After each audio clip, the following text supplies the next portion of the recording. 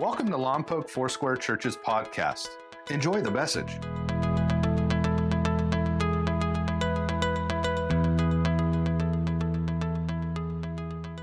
Well, today there's this game on thing, this TV deal, right? And every year I ask this question, who's going to win? And so we'll let you make a prediction. How many believe 49ers will win? How many believe the Chiefs will win? And how many don't care?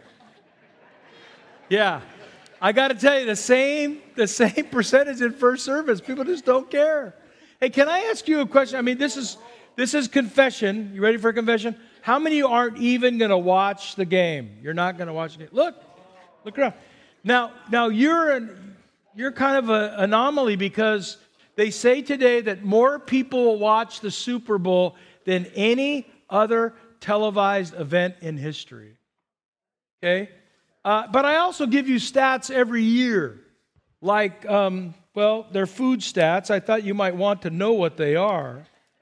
1.4 billion chicken wings will be devoured. That's 27 more than last year. Now, it would be 27 million more than last year. It would be higher, except a lot of people have gone meatless this last year. Plant-based burgers like Burger King. KFC even has plant-based chicken now. I don't know how they could call it chicken, but it's plant-based, right? And one of the craving things is, and it's a great thing, it's called cauliflower. How many discovered cauliflower? Yeah. Well, people make mashed potatoes out of it, and if you parboil it and then put it in cold water, then get your grill ready. You put it on the grill and get those good char marks on it. Then you take some hot wing sauce and pour it over the top of the cauliflower. Come on, some of you should be like into this. That cauliflower tastes great. Now, in most restaurants, they charge between $9 and $13 for what I just said. You can make it at home for about $1. So I'm just trying to save you some money and give you some recipes that you might want to use. So cauliflower is a big thing. Last year, 28 million pounds of potato chips. Wow. And 8 million pounds of guacamole. Yeah, 8 million pounds, which is enough to take the football field today at the stadium and then make it 11 feet deep with guacamole. That's a guacamole. That's how many. And they're predicting between 13.5 and 14 million pizzas will be ordered in the U.S. This is not overseas, just the U.S. But glad that so many of you don't care. It's also Groundhog Day today. And Puxatawny Phil came out of his hole, did not see his shadow, so spring is coming early. And it's also a palindrome today. Did you know that? It's 02/02/2020. So it's all special right here. And you heard it here at LFC. Okay. Well, thank you for coming. And now let's go to our verse that we've been using. It's 2 Peter chapter 1, verse 4. Let's read it together, can we? God made great and marvelous promises so that his nature would become part of us. Then we could escape our evil desires and the corrupt influences of this world. See, God made great and precious promises or marvelous promises for us. And God is a promise maker. He's also a promise keeper. And it's his promises that give us hope in the dark, that we stand upon the promises of God, like the old hymn said. And in your notes, through the promises of God, we see the heart of God, and the nature of God becomes a part of us. It helps us to understand who we are. We're going to talk about being heirs of God today. That God has given us precious promises. And by seeing the heart of God, we have hope. By seeing the promises of God, we have hope. Now, if you have a Bible, you could turn to Numbers 13. That's where we're going to be today for a little bit. And I want you to imagine in your greatest creative mind a group of about 1 million people standing on a precipice overlooking a lush valley. Behind them, it's dark, it's desolate, it's desert sand. But over this precipice, we have lush, green, rolling hills and waterfalls to the right and ponds to the left and shade trees and trees of every kind with fruit all over them, lush fruit. And somehow, milk and honey are flowing. And these people are standing there at the promised land of God, but they don't step over the line. They don't walk into the inheritance that God has promised for them. Now, of course, they've never experienced anything like this before. And we'll see in Numbers 13, verse 27, they gave Moses this account. Well, who are they? They're the 12 spies. And God said, I want you to take one spy from every tribe, one person that would be indigenous to that tribe. So when they came back, they said, oh, here comes Frank. What does Frank have to say? We know Frank. Well, 10 of the spies came back and said, we can't enter the land. We can't enter the land. But Joshua and Caleb said, we can. And as we'll see in our text today, those 10 naysayers polluted and corrupted the minds and the hearts of 1 million people. Just think, 10 people were able to infiltrate the minds and the hearts of 1 million people. The negative speak. Well, here it is. We went to the land which you sent us, and it does flow with milk and honey, just like you said. And here, there's fruit everywhere. The people who live there are powerful, and the cities are fortified and very large. We even saw descendants of Anak there. The Amalekites live in the Negev, and the Hittites, and the Jebusites, and the Amorites, and the termites. They live in the hill country, and the Canaanites live near the sea. Now, they knew exactly where everyone was positioned. They saw the land that was fruitful. And Caleb silenced the people before Moses and said, notice, here was the positive speak. He said, we should go up and take possession of the land, for we can what? Certainly do it. But the men who had gone up with him said, we can't. Joshua and Caleb, we can do it. The rest, we can't. We can't attack those people. They're stronger than we are. And they spread among the Israelites a bad report about the land they had explored. And here's what they said. The land we explored devours those living in it. Now, by the way, they didn't see the land devouring anyone. Isn't that interesting? They started by saying, the giants are too big for us to tackle, too big for us to take. But then they say this, the land devours. And I studied this phrase. It literally means that the land opened up and swallowed people whole. Not one report was that way. But when you start down the negative path, the naysayer path, pretty soon you exaggerate. It's fear, right? False evidence appearing real.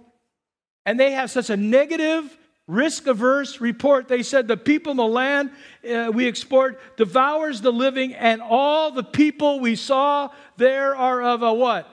Of a great size. And everyone became doubtful. It didn't take long for Moses to get the children of Israel out of Egypt, but it took Moses and God 40 years to get Egypt out of the people. Sometimes we have to stop and say, God, and I don't mean this in any disrespect, could you heal me from my family of origin? I met with a couple years ago that was about to get married, and they wanted my advice. And so I said, tell me about your families. And both of their families were highly dysfunctional and very negative, very mean. There was a lot of divorce and disaster on both sides. And I said it kind of facetiously, but I meant it, and they took me up on it. I said, you guys need therapy to deal with your family of origin. And you'd usually think the woman would say, that's right. No, but it was the guy. He spoke up and said, can you recommend a good therapist? Which I did. The therapist was able to help them. Why? Because they didn't want to take the history of their past into their future. So sometimes we need to stop and say, God, would you get my past out of my soul so I can embrace what you have for me? Can you imagine someone today in the 49er locker room saying, we can't. They're going to take them they're going to throw them out. Yesterday, as both the teams were doing their walkthroughs, could you imagine somebody on the Chiefs saying, hey, them dudes on the 49ers will devour us. They will swallow us whole. Could you imagine that? No, they wouldn't last very long, would they? You know what they're getting? They're getting good music piped in. They're getting nice. They're probably getting, right now, some are probably still sleeping. Who knows? I doubt it. Not at this time in Florida, right? They're probably getting a massage, listening to their favorite music. Some guys are listening to classical. Some are listening to heavy metal. Come on, there's all kinds of things happening. But here's the key. Numbers 13, 1 and 2, Moses said, send some men to explore the land of Canaan, which I am giving. Now, in the Hebrew, we don't have past, present, and future. We just have perfect or imperfect tense. So when he says, I am giving to you, the perfect tense means it's already been given. It's already been given. It's kind of like heaven. When we come to Christ, we have a place reserved for us in heaven. It's our inheritance, Peter tells us. So I'd like you to understand this. Number one, we need to live out of our inheritance or my inheritance and not out of my circumstances. 12 men went in the land. 10 said no way. 2 said yes. 10 saw the land through the lens of problem, and 2 saw the land through the lens of promise. Let me ask you a quick question. What's your lenses like? Do they look at every problem, every circumstance you get overwhelmed, or do you look at the promises of God to say, I am, Romans 8:17, an heir of God and a co-heir with Christ? So let me read you from Romans chapter 8, verse 15 to 17. It reads this way: this resurrection life you receive from God is not a timid, grave-tending life. It's adventurously expectant, greeting God with a childlike, what's next, Papa?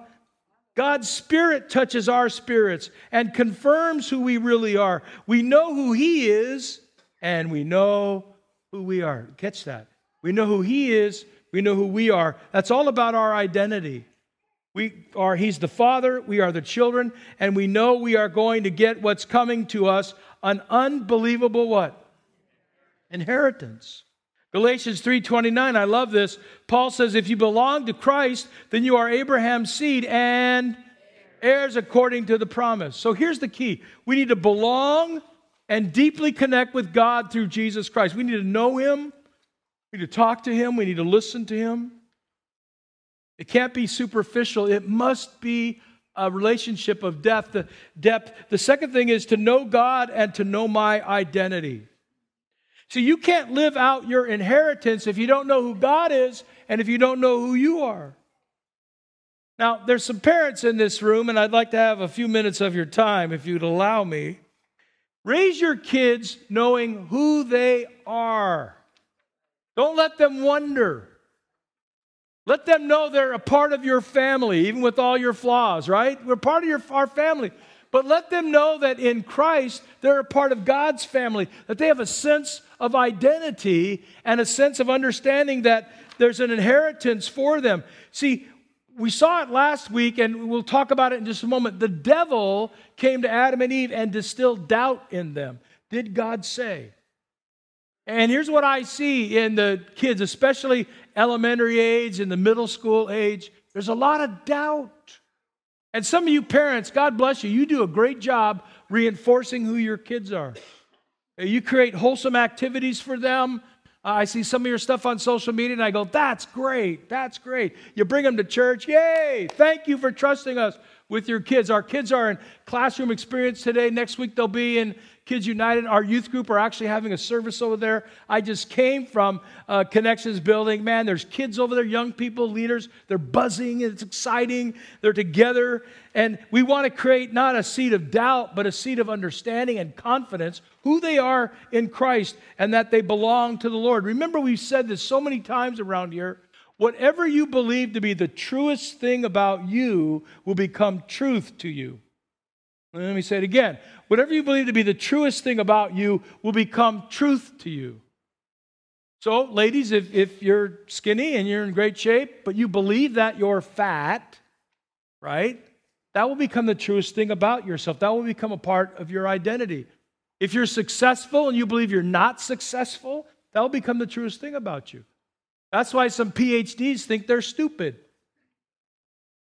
And guess what happens to their life? They never live to their potential because they believe they're lesser than who they are or what they've accomplished to be. If I believe that I'm not worthy of God's love, and even when His love comes to me, I don't feel loved by God, if that becomes the truest thing about me, even the God of the universe is going to have a hard time penetrating my hard heart. Why? Because that truth becomes a part of who I am.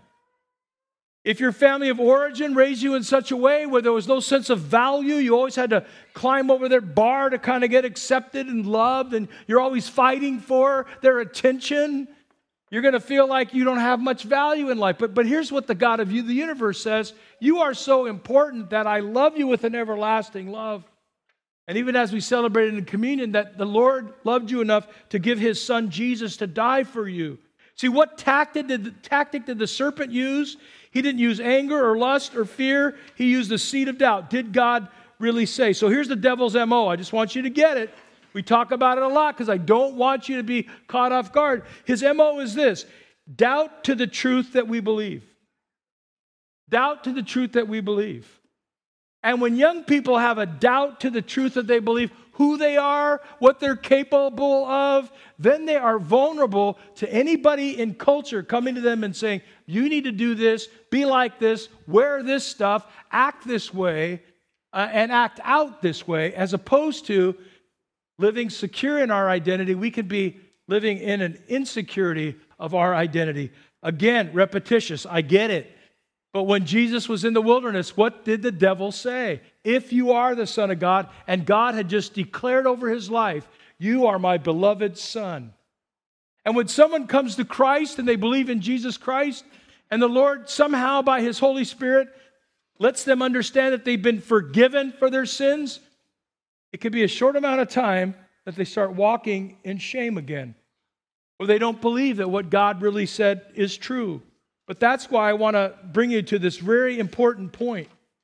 And the point is this, that we need to know God, and we need to know our identity, and we need to know, number 3, who we are in Christ. Who are you in Christ? Do you know that? Who are you in Christ?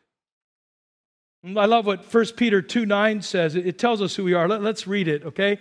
But you are a chosen people, a royal priesthood, a holy nation, and God's, come on, let's say it one again, God's, oh, one more time, God's, that's who we are.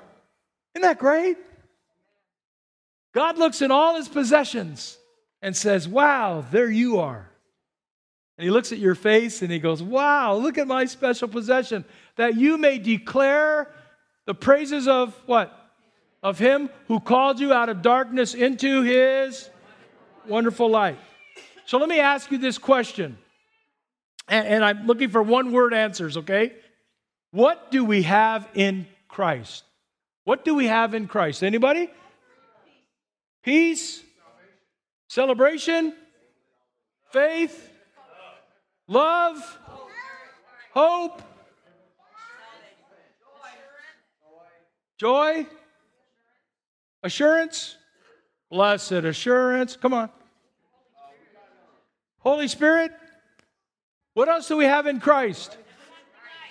Huh? Everlasting life. Thank you.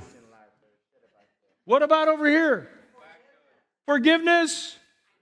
See, think about all these things we have in Christ. That is why we are to declare the praises of God. So let me give you a secret here, how you can praise God every day. All you do is start with this. God, I praise you today because, and then you fill in the blank. I praise you for assurance. I praise you for everlasting life. I praise you for being in Christ. I praise you for forgiveness. I praise you for, and just go through the list. And guess what? You create your own worship service. Well, I got to wait for the band to come back. No. I got to wait for those 2 great Air Force commanders to to lead me in worship. No, they're great, but no. You can worship God yourself. Lord, I praise you because, and by the way, back to parents, this would be a great exercise for your kids. Why do you praise God and thank God? I praise Him because you're an awesome daddy or mommy. See, you want to hear them say that. But you want them to also go spiritual. I praise God because I know He's going to be with me as I go to school today. If God is for me, who could be against me? I'm an awesome warrior for God. Come on. So our kids can't succumb to all the pressures of the world. They've got to know who they are in your home. They got to know who they are in Christ. And you have to know, as adults, that we are to declare the praises of God who called us out of darkness into His wonderful light. Come on. Now, I'm going to go back to my first point because, sometimes these points go down the street and they're all the way to Surf Beach. We kind of miss them. But back to the first point, it said, we live out of my inheritance and not my circumstances. So when I understand who I am in Christ, my circumstance doesn't dictate how I'm going to live or behave. It doesn't mean I deny the reality of what's around me. It's just I know who I am. And one of the things I'm glad about as I get older, I'm more secure in who I am now. Man, when I was like 22 years old, a brand new young pastor just starting out, man, my insecurity level was so high. So when I meet with young pastors and young leaders, even young parents, you know what I tell them? Kill your insecurities as soon as you can. Just kill them. Take them to the cross, stab them real good, knock them over the head, open the ground up, bury them, and say, I'm done with you. Get rid of them. Otherwise, you'll carry those insecurities into your 30s, your 40s, your 50s, your 60s. I know some guys that are in their 80s and are still insecure. Why should we be when God's given us an identity in Him that's greater than ourselves? See, God made us who we are, and so we could make known who He is. Our identity is for the sake of making known His identity. God saved us so we would save others. Number 4, know what you have in Christ. Standing on the precipice of the promised land. They could have walked in, but they didn't. Where does fear grip your heart? Where does being risk averse come in? And you go, I wish I would, I should have, I could have, but I didn't. And now, that's not to shame you from your past. What it should do is motivate you for the future because you say, God, I want to walk into the riches of your glory. Well, his name was Timothy Henry Gray, 60-year-old. And his body was found in Wyoming under the Union Pacific Railroad overpass. It was 2 days after Christmas in 2012. And as I read this story, I thought, man, this is the story of underdeveloped identity. There's no foul play, no indication of mischief or a crime, a homeless cowboy who died of hypothermia. Gray was a victim of bad breaks and bad luck, except a few details about his story. When he was found, they opened his wallet, and there was a stack of uncashed checks that had been written from a trust fund. Never cashed them. And then they began to look into his background and his ancestry and found out that his family were wealthy copper miners, and they had also built some amazing railroads. And in Nevada, they had founded this little city, maybe you heard of it, Las Vegas. The estate of which he was an heir, one of several, was worth over $300 million. And Timothy Henry Gray would have received his portion of over $19 million. And he died broke, hypothermia. I wonder what his life would have been like. I wonder what he could have done with a heart of generosity, how he could have given that money to others, and how he could have secured a house for himself. And now, some of you, if we told you that you were the heir of a $19 million estate, you would be camping out on the porch of the family, would you not? Some of you would be opening the door for the last surviving person. Not tripping them, I said, but opening the door and trying to bless them. I wonder how many Christians today have the ability to walk into an inheritance, and yet they choose to live as paupers. A rich inheritance of faith and blessing and grace and forgiveness, yet they stand back without walking into the greatness of Jesus Christ or the power of the Holy Spirit. You know, we have a guarantee or a down payment, as it's called in some King James Bibles, Ephesians 1:13 and 14. When you believed, you were marked in Him with a seal, the promised Holy Spirit, who is a deposit guaranteeing our inheritance until the redemption of those who are God's possession, to the praise of His glory. When you believed, you were marked. And what is the mark on your life? It's the Holy Spirit who's been promised. He's the down payment. If you ever purchase land or a home, you go into this thing called escrow, and you've got to put some money. It's called the earnest. And you put the money down to show that you mean business. And in a lot of cases, if you don't come through or you default, you lose your money that was in the escrow account. And so the Lord has given us the promised Holy Spirit as a deposit guaranteeing our inheritance until the redemption of those who are God's possession. He's put us on a precipice and says, you want to walk into my promised land? You want to walk into my riches, into my glory, into my grace? You want to receive all that I have for you? Ephesians 1:17 to 19 goes on to say this: I pray that the God of our Lord Jesus Christ, the Father of glory, will give you a spirit of wisdom and revelation that makes God what? Known to you. And I pray that the eyes of your heart will have enough light to see what is the hope of God's call, what is the richness of God's glorious inheritance among believers, and what is the overwhelming greatness of God's what? Power that is working among us believers. The power is conferred by the energy of God's powerful strength. So let me list for you what we have in Jesus Christ. The first thing we have is the Holy Spirit. The Holy Spirit's with us. Wow, what an inheritance. Wherever I go, God's Spirit is with me. We have a spirit of wisdom and revelation that makes known who God is, that God's made known to us. Then we have the light to see the hope of God's calling. Then we have God's rich and glorious inheritance. Then we have the overwhelming greatness of God's power working in you. The problem is, if this is just a slide on the screen, we miss it. If this is just a sermon on Groundhog's Day, we miss it. This is what we have every single day, that God has opened our eyes to the revelation to see who God really is. What a great truth, that I get to know the God of the universe and He gets to know me. By the way, He thinks we're a pretty big deal. We are His precious possession. We are His chosen people. We are His royal priesthood. How do you feel about yourself? Not too good. Well, you didn't hear the sermon. We should feel like we're walking on a cloud. I know who I am in Christ. I know who I believe in. I'm persuaded that all the promises He made, He's going to keep. Well, the second time around, the children of Israel come back to the same spot. It's now 1400 BC. 600 plus thousand Israelite men and their women and their kids are standing now on the precipice of the promised land. Moses is gone. Joshua is leading them. Most of the people that were there before are long gone. But Joshua and Caleb were there.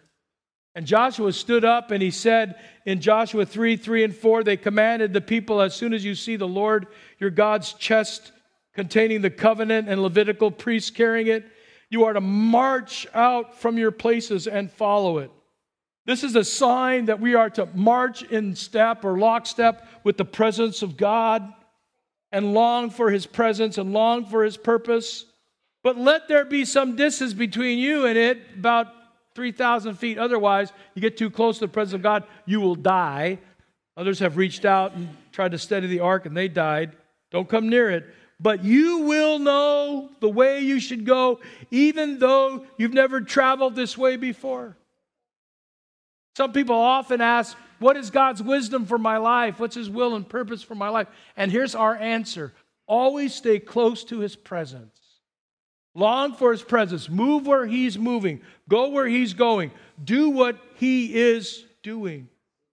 Joshua and Caleb had wandered in the wilderness for 40 years. They had to have thought, will we ever get a second chance? Well, we know how God does things. Just like with the children of Israel, He gives us a second chance as well. The giants were still giants. The land was still plush and lush. All the kites and ites were there still. What was different this time? They chose to walk in the promise of God rather than the circumstances. And they were people who choose faith over fear. They chose faith over fear. We're going to inhabit the land. We're going to move forward. I don't know how many of you love naysayers. I mean, you come in with a great idea, and they just are like a wet blanket. Just push, Or maybe it's you. Got an idea to make something better at your house, and there's somebody saying, we don't need to change anything. We like it the way it is. We painted that bedroom 40 years ago, dear. Why should we change it now? Well, honey, I don't even know what color it was. It's faded. The sun has come in, I told you we should put up curtains. Why should we put up curtains? God made windows for a reason. I mean, come on. And can I tell you as a leader too, there are people around, sometimes they're so negative. We can't do that. We never can amount. That's why I love this church. This church has taken so many risks over the years. The building we're in, the expansion, the building on the corner, the parking lot, and the way we minister to our community and stuff. There's so much more to do, though. And I just wonder where God would have you if you would say, I'm going to put down my circumstances, I'm going to release my fear, and I'm going to walk into the promise that He has for me, the inheritance that He has for me. And here's the plan, to see God and have the courage to follow Him. To follow Him. Joshua told the people in Joshua 3:5, consecrate yourselves for tomorrow the Lord will do amazing things for you. They weren't going to stumble into His promise. They weren't going to fall into the glory place of God or the Holy of Holies or the promised land. They had to get ready for it. So here's the admonition this morning.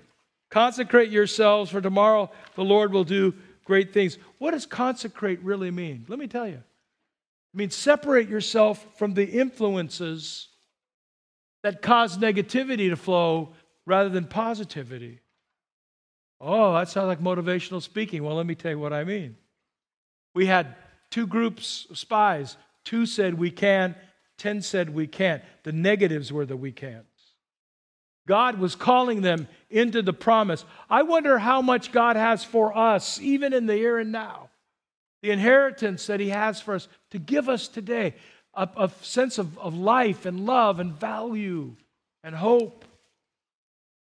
If you don't know Christ as your Savior, I encourage you today, make this a real Super Sunday. Give Him your life. And if you've kind of just hanging on the precipice, well, I see how good all that is, but I can't get there from here. I'm going to ask you to cross that line in faith and say, I'm going to allow the promises of God to build hope in my life, even in a dark situation. We prayed for a dear lady in our last service, Patty. Some of you know Patty. She's just battling cancer. And I actually had her come out, and we laid hands on her. And just a great, great moment. And here's what I said to her in front of everybody. Patty, I don't know anybody who's dealt with cancer in the last 20 years like you have. Her faith is strong. She's even on a week Sunday will stand up here and be one of our singers. You probably have seen her with her little covering, covering the effects of chemo. And I thought, God bless you. And I said in front of the church, you're a lady who's not letting your circumstances devour your faith. I thought, wow. I said, Patty, I complain over the smallest things. And We've got people in church. It's too windy outside. I'm not going to church today. And you're here almost every Sunday. She's been a nurse. That's been her career. She's nursed people. And now she needs God to do some nursing on her. And when I get her emails during the week, Pastor, what a great sermon on Sunday. She likes me. That's great. I like it. You know, I'm inspired by what you said. Hey, can we walk into the power of God? Can we walk into the inheritance that God's given us, greater than our circumstances? And open up the ground, let the circumstances fall in and say, God, we've got to move on. We've got to move forward. I know some of you have had traumatic things happen to you in your lives, and I'm not negating any of that. But what does God have for you in your future? Some of you in your marriage, you're just kind of going through the motions. Yeah. I want to end by just abbreviating, and then we'll read our promise together, but abbreviating a email that came my way a couple weeks ago. And it said, I'm abbreviating it, and I'm kind of changing the language to protect this person, but they said, I've got permission, but they said, just don't let people know who I am. I don't want to be bombarded by anybody. I said, okay. Pastor Bernie, I've been in the church for 15 years now. I said, 15 years, you should be in charge by now, you know. And I pray on occasion and I read my Bible, but something I have learned, going through the spiritual motions is more draining than entering into God's presence. Going through the motions, pushing God away. God, I know you're there. I feel shameful and guilty. I haven't spent any time praying or praising or reading my word. But he said that was more work for me, he said, than actually surrendering to God. And one day I just said, this is my day. I'm going to surrender. And I started reading my Bible again and praying again and having faith conversations with people around me. And I feel closer to God than I've ever been.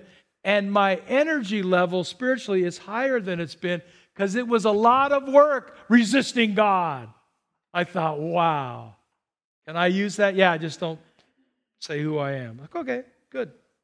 Hey, can we take it from this fine gentleman that it's a lot of work resisting God, but it's so much easier when we say, God, have your way in me. Do what you've called me to do. We hope you enjoyed today's message.